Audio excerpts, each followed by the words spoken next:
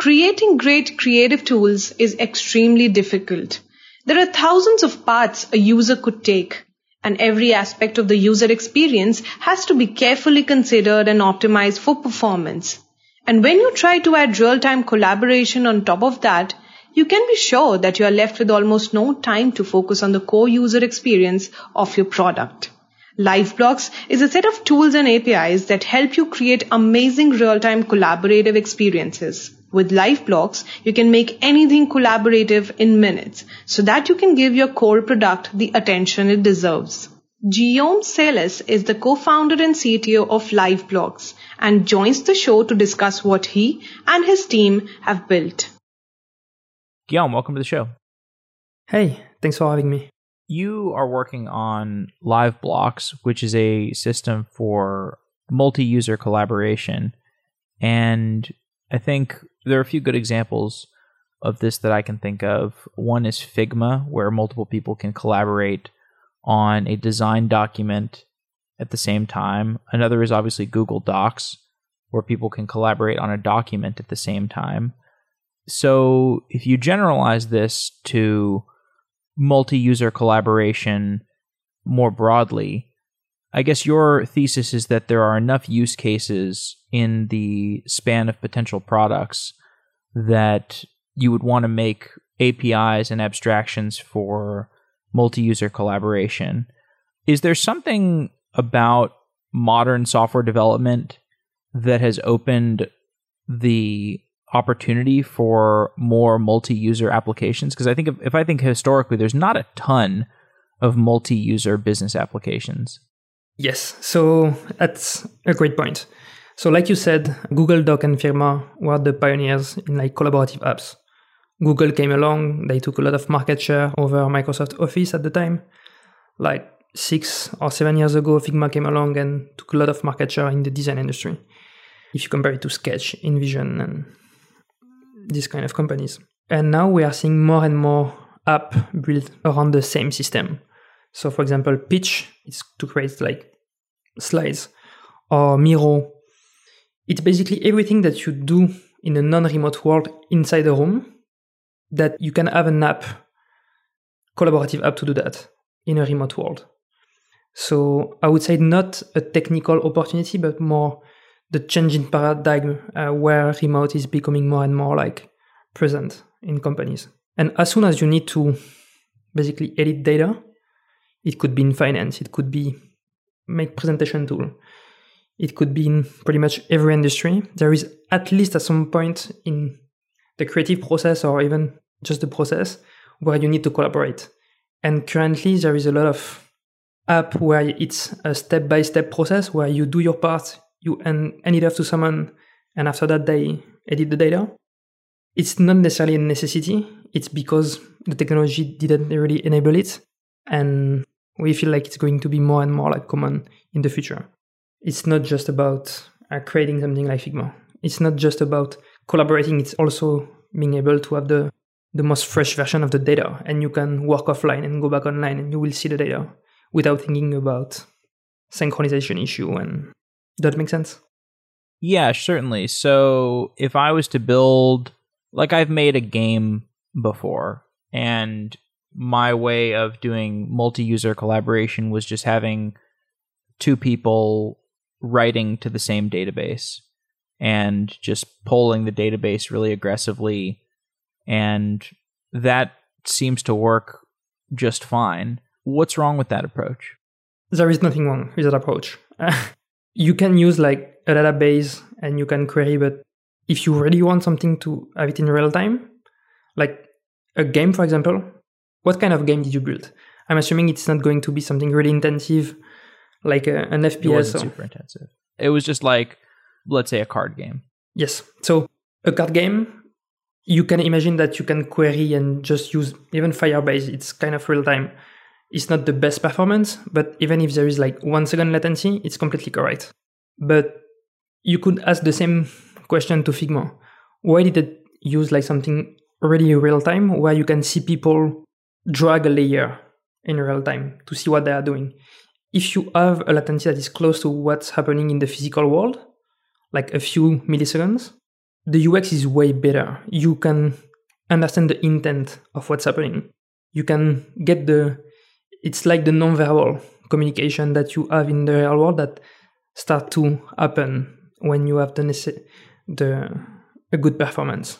So it's not technical limitation. I think you can pretty much do pooling every 5 seconds for any apps, but more and more it's becoming a commodity, and we are getting used to apps that feel instant, even if there is network involved. Right. So if I was to take that approach of just polling and writing to a shared database, what are some synchronization issues that could emerge? So it would be, for example, if two people edit the same piece of data at the same time. And let's take Figma, for example. If Figma was built around one row in a database is a rectangle, a shape, and someone is moving it, the position, the X and Y, and someone else is changing the background of the rectangle. Usually it's a single entity, you can have conflict. We are taking care of that. You can edit at the granular level a single property, and LiveBlocks will solve the conflict to make sure that everyone will have the right rectangle with the right properties, colors, and it will be solved on every client. You can do pooling, but conflict will happen. It's always the last writer win in this context. With LiveBlocks, for example, a to-do list. If you want to insert data in a to-do list, multiple items at the same time, the ordering has an impact. It's important. What's important to make sure that the order is the same on every client. So even if you add until it go to the backend, you want to feel it instant locally that you add a new item in your to-do list, but you will get a new version from the backend like 5 seconds later if you do pooling, and you want all the to-dos that stay at the same place. It's the kind of conflict that we are solving with LiveBlocks. If you are familiar with CRDTs or OT, it's the technology that is used by Google Doc and also Figma a little bit, inspired by CRDTs, is the kind of technique that we are implementing. We are not the first one to do this kind of stuff. We are just relying on the shoulders of giant people that did a lot of research and built similar apps. So if I think about the problems that come from real-time collaboration, if I try to generalize it, I think of network partitions as being a pretty big issue. Like, if I get separated from the network and somebody else makes a bunch of writes, and then I make a bunch of writes, and my writes conflict with their writes, when the network partition reconnects, then there's subjectivity as to how to resolve that network partition. So the way that you can resolve that, I mean, first of all, like, you would have to have some kind of, if we're thinking about how to deal with that, you'd have to have some kind of system for writing to local storage when there's a network partition. And then you have to have a system for resolving the merge conflicts when the network reconnects. So are those the kinds of issues that you're handling with LiveBlocks? Yes, exactly. Currently, we don't support the full offline experience. We are supporting if you have like unstable connection and you disconnect for 5 minutes, we have a way to solve conflict optimistically. So we will not let the user choose which version is the best right now. We basically store the operations in memory, and when you go back online, we patch everything optimistically, because we feel like if it's for a short period of time, it's okay to solve it like that. But we will pretty much use the same pattern when we will support the full offline experience. We will persist the operations to local storage. And when you go back online, if the data is important, you will have a choice as a developer to let the user merge the conflict manually. So if we go back to a design tool like Figma, it would be, do you want to choose like this color for a rectangle or the color that is currently locally saved? Gotcha. So at this point, you defer to the user to resolve those kinds of conflicts. Sorry, I was maybe not explaining properly. Currently, let's say you are going offline. You edit a rectangle. You go back online and I edited this rectangle. If it's the same property, you will win. So it will be your local version that will override the backend. If it's different properties, so there is not direct conflict, even if it's on the same entities, we will solve the conflict optimistically. In a future version of Liveblocks, we will let the user choose which version they want to keep. Gotcha. And what about the local storage system? Are you just storing data to the browser's local storage in those kinds of situations? Or do you use a database? No, right now, because we only support like Flaky connections. So when you are currently only offline for 5 minutes, for example, we don't persist anything. Everything is kept in memory. So we keep the operations, what you did, and we merge them when you go back online. In a future version, yes, we will probably use IndexedDB to save the operations. Similar to what Figma is doing. Use what database? IndexedDB, I think. It's on the local storage. And so let's talk a little bit more about the kinds of problems that you need to solve building a real-time collaboration API. Can you describe some more of those issues? So while we talk about the front end and the operations, I think it's extremely hard to build in a multiplayer environment is to have like a good undo-redo system. So if we take undo-redo in a traditional app, in a single-player app, it's basically a time machine.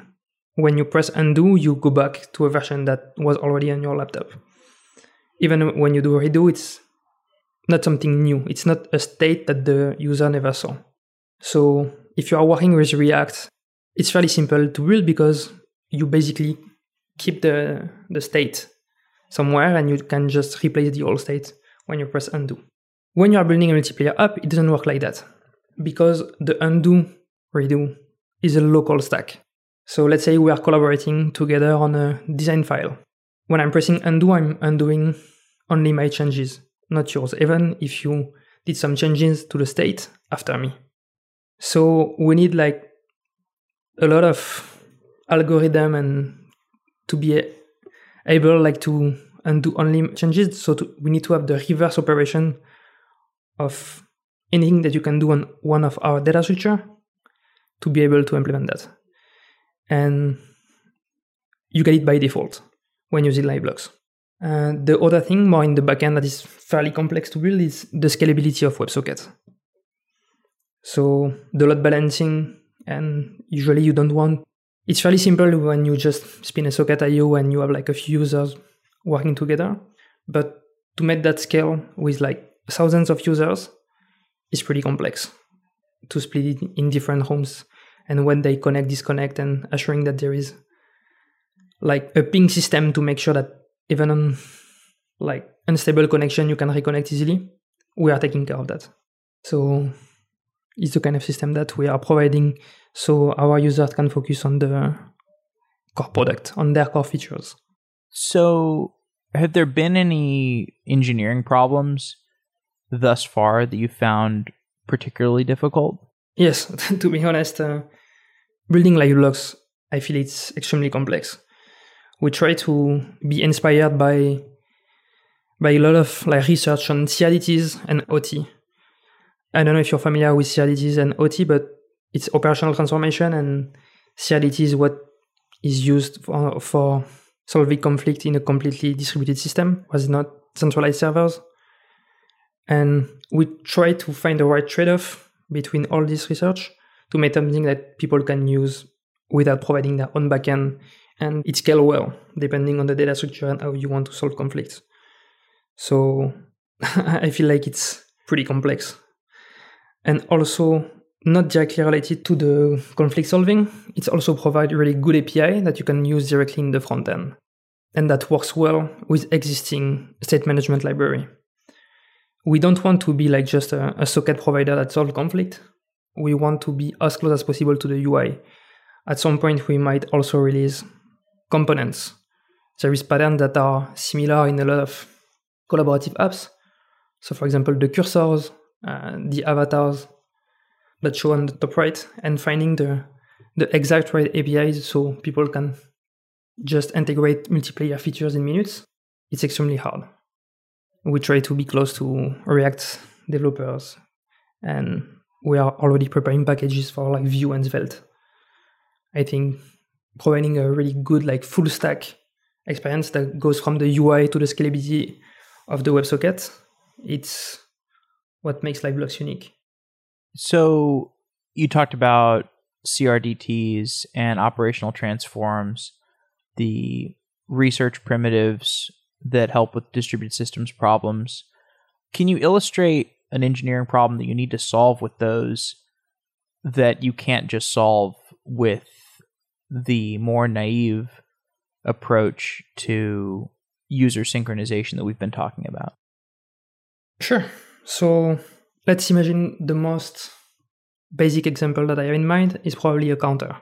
Let's say you want to build like a counter where you can increment a value locally, I can increment it, and when every operation that we did like are sent and every client get all the operation made by other clients, we have the same value. It's not just as simple as saving like a number in a database. If you like increment by 3 your counter and I increment by 5, once everything has been like propagated to other clients, we want to see 8. So if it was like just a database where every time you click, you like set the number, at the end it will be the last person that sent the data that will have like 5 or 3.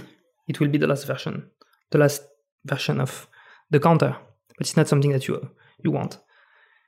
And so by describing at the data structure level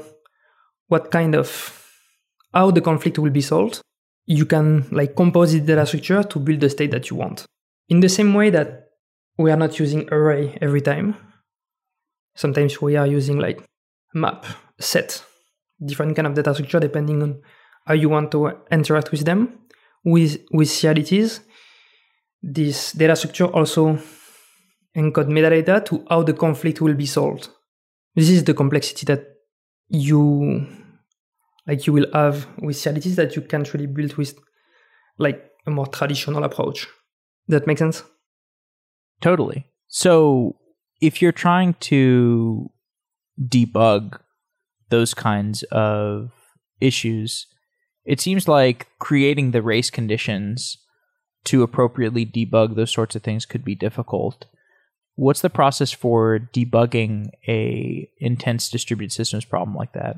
So it's a great question. So we do a lot of testing, and obviously we do a lot of unit tests to like try to unit test integration tests where you can define properly the order of operations, and you can even like simulate offline if your code base is already like well structured.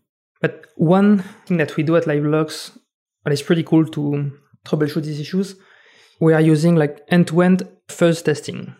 I don't know if you're familiar with fuzz testing, but it's basically we have an app that goes through all the stack end-to-end, and we do a lot of random operations really fast. We spin like 5 clients. They all like edit the same piece of data in different ways. They all do undo, redo, goes offline, go back online. And in the end, we make sure that on every client, we have the same state. And because we do a lot of operations, it helped us in the past discover a lot of subtle issues that we didn't find with unit test and traditional integration test. So we do fuzz testing, we record all operations. If there is a bug, we can look at all the logs to understand what happened. And yeah, it's definitely hard to troubleshoot, especially if it's in a client environment where we don't have all the logs, but we make sure that we have enough end-to-end tests to find the issues before they go to production. Gotcha. So now that we've talked a little bit about the basic use cases and some of the rough engineering, let's talk a little bit more about the broader vision for the product. So you're trying to piece together some of the multi-user collaboration primitives. So, for example, shared presence, where you get the sense that two people are collaborating on the same document. Shared storage, where you can synchronize data, and you're also working on analytics. Let's zoom out, and I'd like to get a sense for what are the other primitives that, if you think about this as like a large span of APIs that you could potentially build, a large span of products, how many primitives for multi-user collaboration are there? So there is also the first thing that comes to my mind and then a lot of our customers' mind is to have a chat and a comment system. So instead of using the storage or the presence to build your own comment system or own chat, we could deliver like chat components that you don't have to think. It's always work in real time. It solves the conflict and you get notifications. It's as soon as there is collaboration, there is some kind of external communication necessary.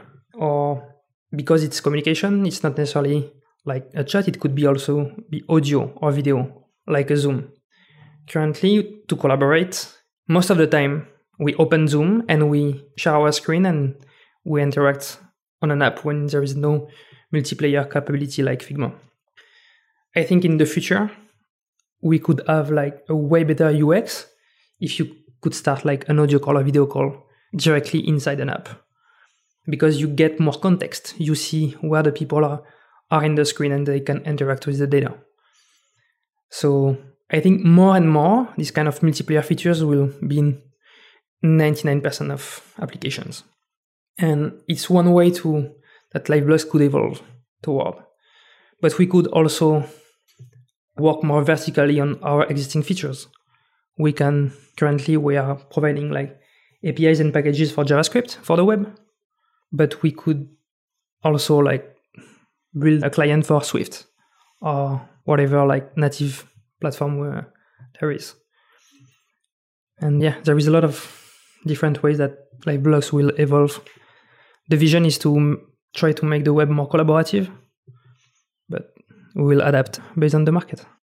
So there have been a lot of APIs for, I think like kind of the predecessor to what you're working on with Liveblocks is something like PubNub, where they focus on basic pub sub and they provide some real-time stuff like location, or they do some chat APIs. Do you feel like, is there some way you can engineer differently? Or maybe like if you think about the product marketing approach, maybe you start with these collaboration primitives and people will naturally use your APIs over competitors. Like, I guess if you have product overlap with other companies, how do you expect the competitive positioning to look? It's a great question. So to have done that in the past in previous companies, usually you have to use like a WebSocket infrastructure like Pusher if you want to rely on external services, or Ably, and in combination with Twilio, and you need to build your own chat and you need to wire everything together, integrate it in your local stack. With Liveblocks, we try to really be like a tool belt. Everything that is related to collaboration, we want to provide like basic primitive to really solve every use cases without going too deep at first. It's really to not have to wire everything together. Instead of, you have a single WebSocket connection and you will have your notifications, your chat possibly. It will solve the conflict and for the storage like we already are doing, and also the cursors for the presence and that. We really want to be a tool belt and way closer than from the UI than the competition is doing. For example, we have a provider, and I'm pretty sure we are the only one to do that, a provider for Redux or ZooStand. It's state management library that was already popular in React. And by just putting a middleware, you can decide which part of the states need to be synchronized in real time, and it will work in a few minutes. You don't have to rewrite your whole application to make it real time.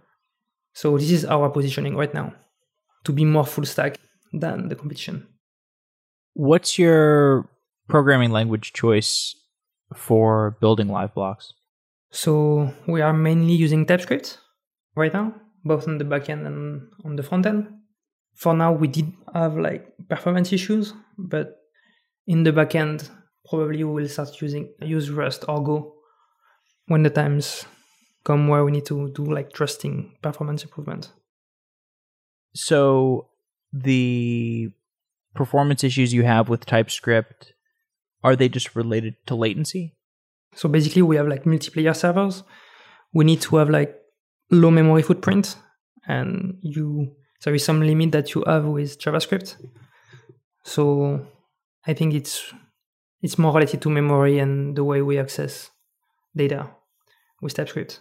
If we had to use like Go or Rust to do this kind of optimization, it would be way more performant. Got it. You have more control basically.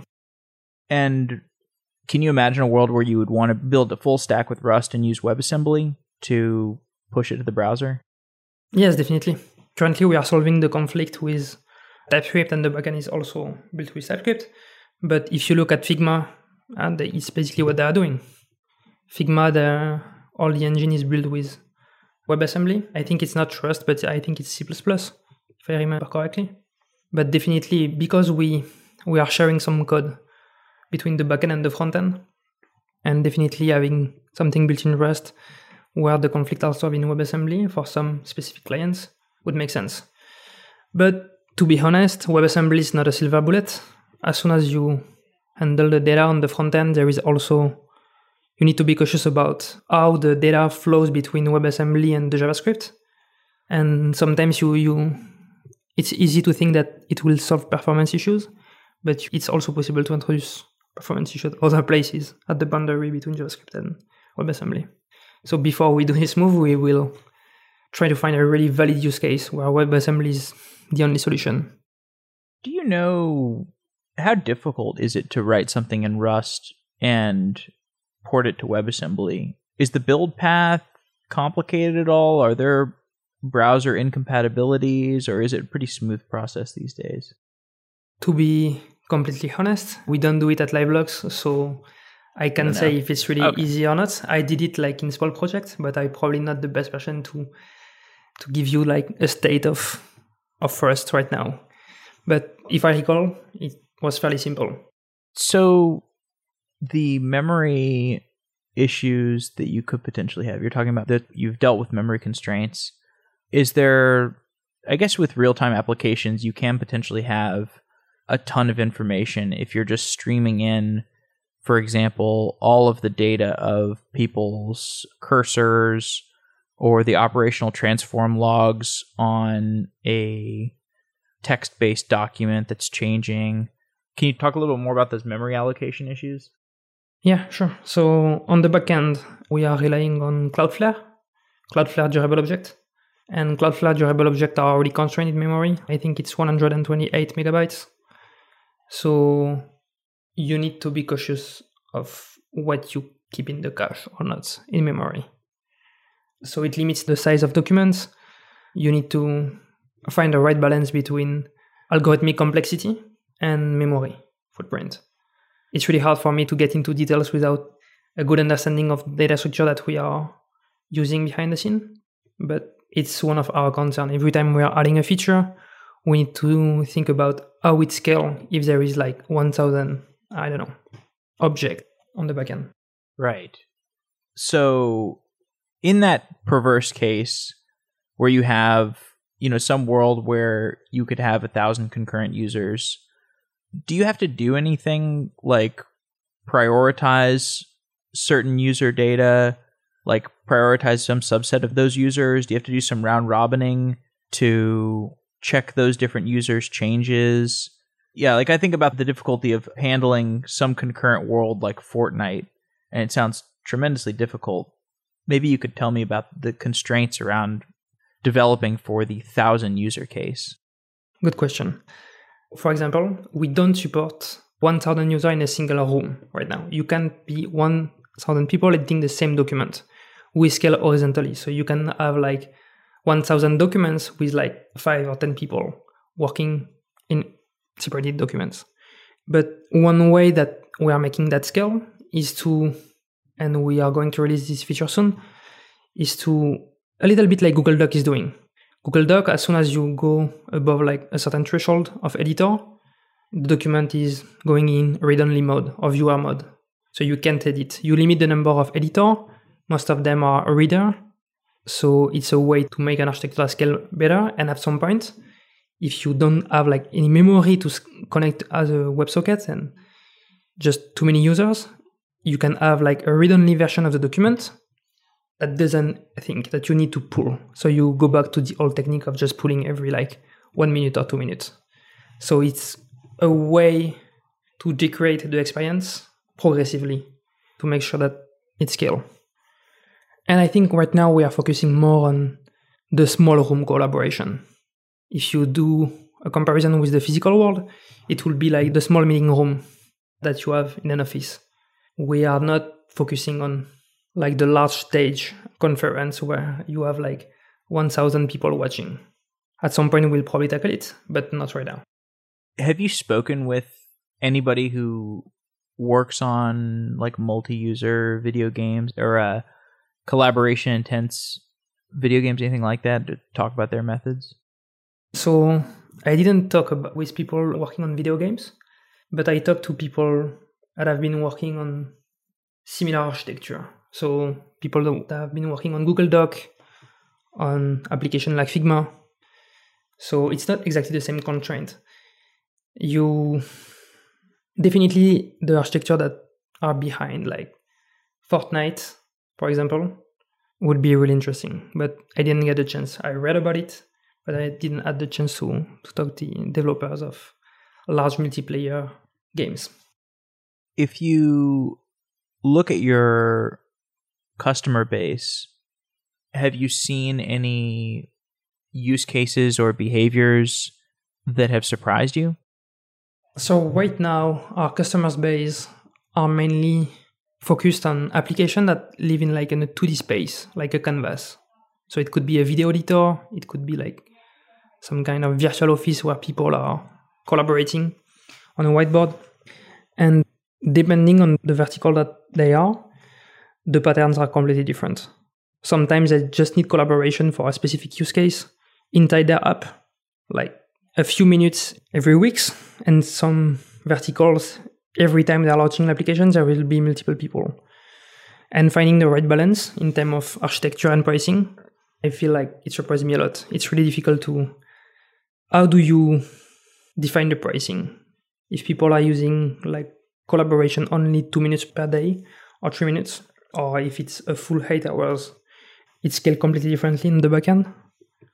So I feel like it's something that surprised us and we are still working on it.